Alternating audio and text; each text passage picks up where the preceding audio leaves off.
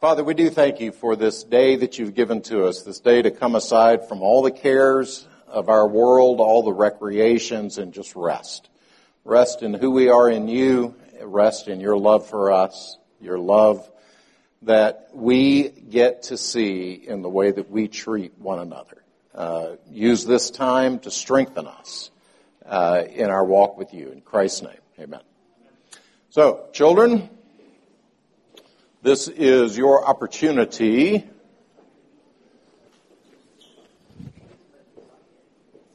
and not children. Please turn to Matthew's Gospel, chapter 7, verses 13 through 23. As you're turning there, just a brief recap, catch us up. I've been going through Dietrich Bonhoeffer's classic work, The Cost of Discipleship, and trying to find the things that are good and profitable in the work and focusing on those things while acknowledging that there are things in the work that are, there's a reason he's called neo-orthodox. He's not orthodox. But if we are careful to discern, then I think we can gain a lot from Bonhoeffer's insights into the Sermon on the Mount. I think he does, there's a reason that this is a classic work. So someone read for me Matthew chapter 7, verses 13 through 23.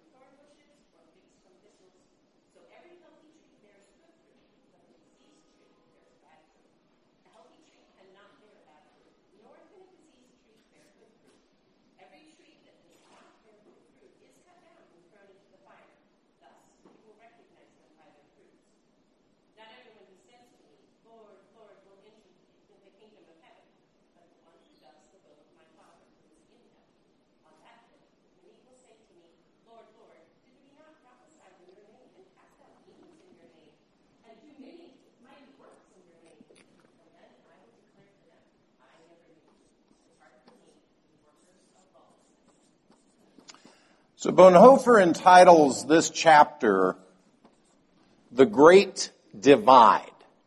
This final judgment is this ultimate division between the church and the unbelieving world. We've been dealing with the reality of the church versus the unbelieving world throughout the sermon. But this is this ultimate division. There's an ultimate divide here. There's a final divide between the church and the world. And so the question that we should ask is, what is at the heart of what separates the church from the world? What is at the heart of this great divide? Is it what we believe? Is it what we do? The separation, do we have a different ethic than people around us? Do we have a different profession?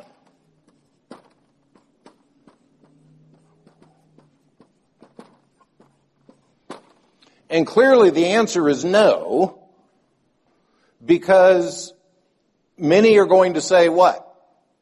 Lord, Lord. That's our profession. They're going to base their claim to the kingdom on a profession of faith, and God is going to say to them, depart from me, you workers of iniquity, I never knew you. There are others who are going to say, in your name we did mighty works. We did wonderful works. And he says, depart from me, I never knew you.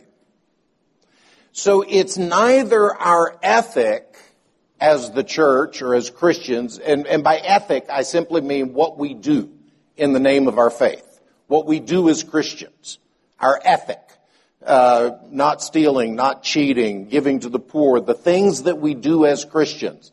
That's not what separates us at this great divide. What we believe concerning our faith is not what ultimately separates us at the great divide. Bonhoeffer says, the separation of the church and the world is not effected by the church itself, but by the word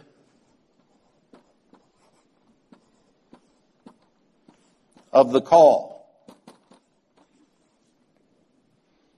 And again, this is Bonhoeffer's entire thesis throughout this book. Discipleship is a response to a call. The disciple who has not been called, but takes it upon himself, is the rich young ruler who walks away sad. He would take that discipleship upon himself, but Jesus has not called him. The one who is called by Jesus, that becomes the core, the heart of discipleship. We're not separated by what we do. We're separated by that word which says, follow me. That's the point of separation. Now, that may sound ethereal, but I think it's profound.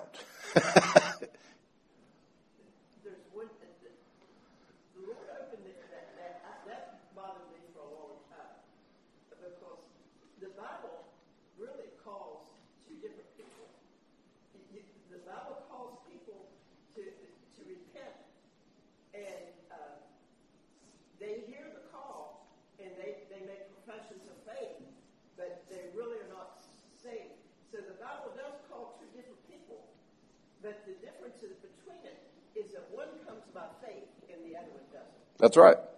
The call goes forth to all people.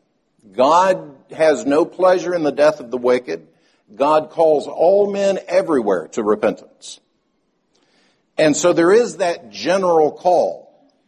And many do respond, but they don't do so by taking on Christ as their Lord. They don't see the cross, and they don't see the cost of discipleship. And that's what Bonhoeffer is. His real enemy here is easy believism. And so, anyway. So here's how this is such a narrow ethic. It's a beautiful quote. I love this quote from him. To be called to a life of extraordinary quality, to live up to it, and yet to be unconscious of it, is indeed a narrow way. To be called to this extraordinary life, to live up to that calling, and at the same time to be completely unconscious of living up to that calling, is truly a narrow way. And as we've been looking at, the hiddenness and the openness and don't let your right hand know what your left hand's doing and all of that, we've been noting that our righteousness must be hidden from ourselves. And so here's where I hope this makes it practical, okay? Have you ever met a saint who is just the sweetest? I mean, the savor of the gospel comes off that person. Have somebody in your head that you know that is just as close as you know to Jesus. Just this sweet person. Would you say that they would look at you and say, I am one of the sweetest people I know. I am one of the closest to Jesus that I know. Now, simultaneously, think of the person who would say, I am the closest to Jesus that I know.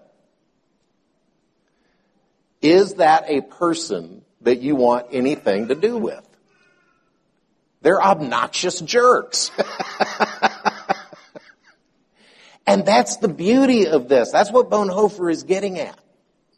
It truly is a narrow way to live this extraordinary life, to live to this glorious calling, and simultaneously to be unaware of it. That's the narrow way.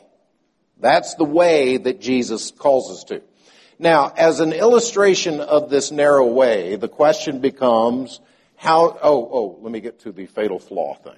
The difference between that sweet saint who is surrounded by the fragrance of the gospel and the judgmental, overly pious is simply that the first is completely unaware of their own righteousness, and the second is overflowing with awareness and self-righteousness. That was my quote. But that really does get to the heart of what he's saying here. So the question is, how do we avoid that fatal flaw? How do we avoid pursuing holiness while at the same time being completely unaware of it? That's the narrow way. Now, when I was in my 20s, for a period of time, I worked construction. And I worked roofing, specifically. Others would come in and do the framing. My crew, we came in and put on the roof. And then others would come in and do the inside, the finishing, yada, yada. So I had to learn really stinking quickly how to carry one end of an A-frame roof truss and walk on a 2x4 header holding an A-frame and getting it to the mark and bending over and popping it in on the right chalk line. And I learned that technique exactly through trial and error. And the error I discovered was when I started looking at the path.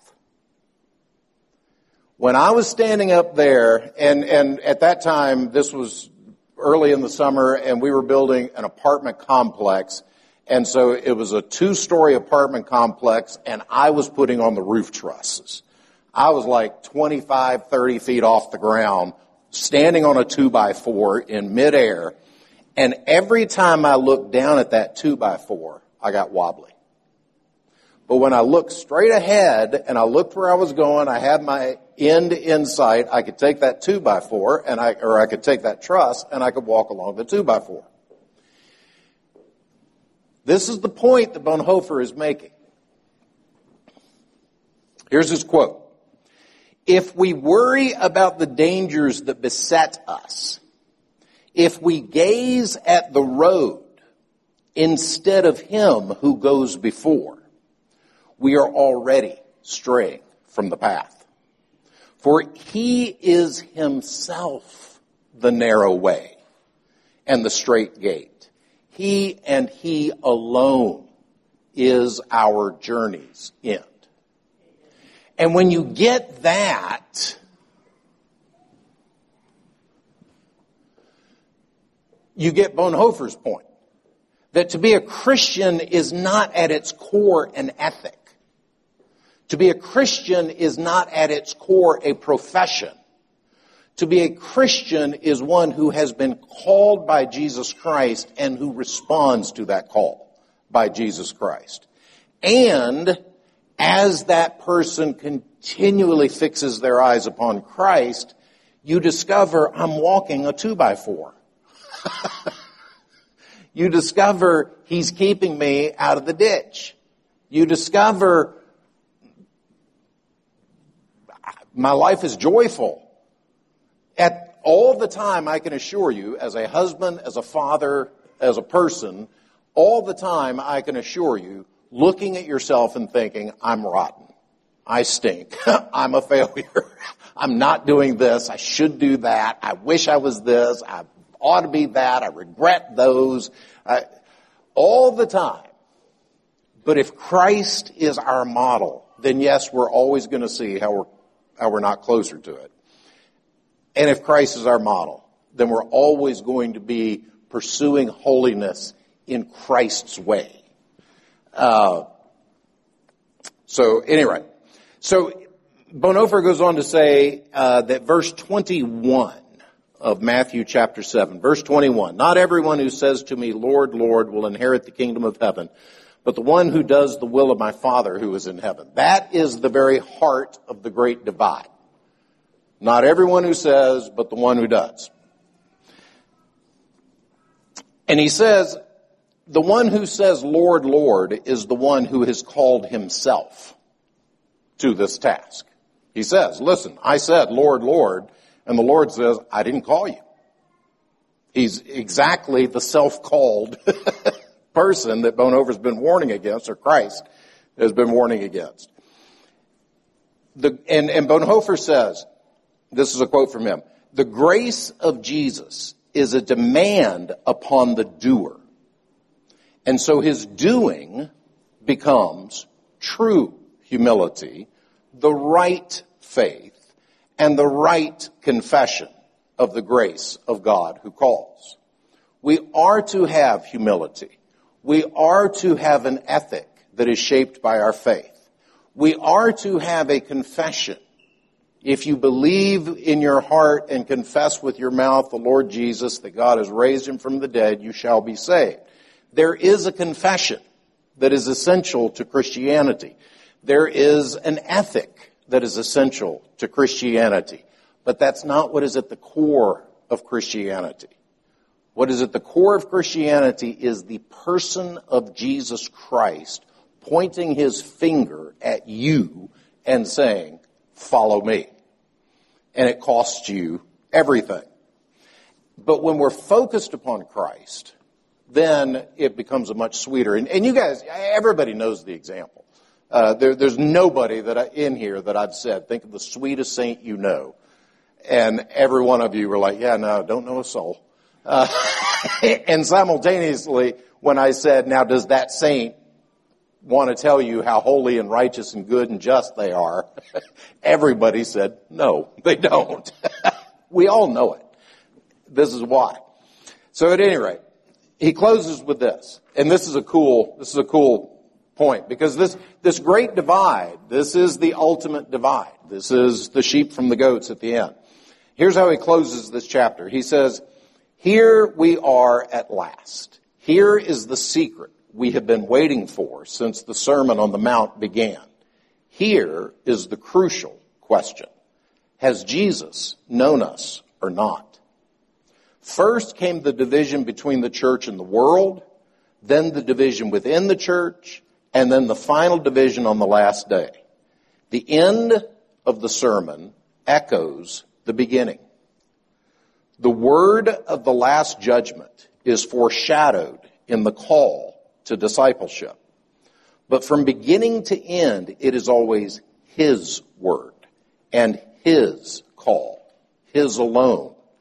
If we follow Christ, cling to his word, and let everything else go, it will see us through the day of judgment. His word is his grace. And I think that's beautiful, because this whole fear of the final judgment, Bonhoeffer's point is that final judgment happened when Jesus called you. That's when the final judgment was. That's when you responded to the call, and you either damned yourself or you responded in faith and repentance and grasping it. The final judgment and the terrors of the final judgment are all encapsulated in the entire thing, which is called the life of discipleship. Now, I do have a few minutes left, so I do want to read one section, because I think you'll find this intriguing. As we've been going through this book, I've been talking about the struggle that Bonhoeffer has with this idea that the Christian life must always be pacifist.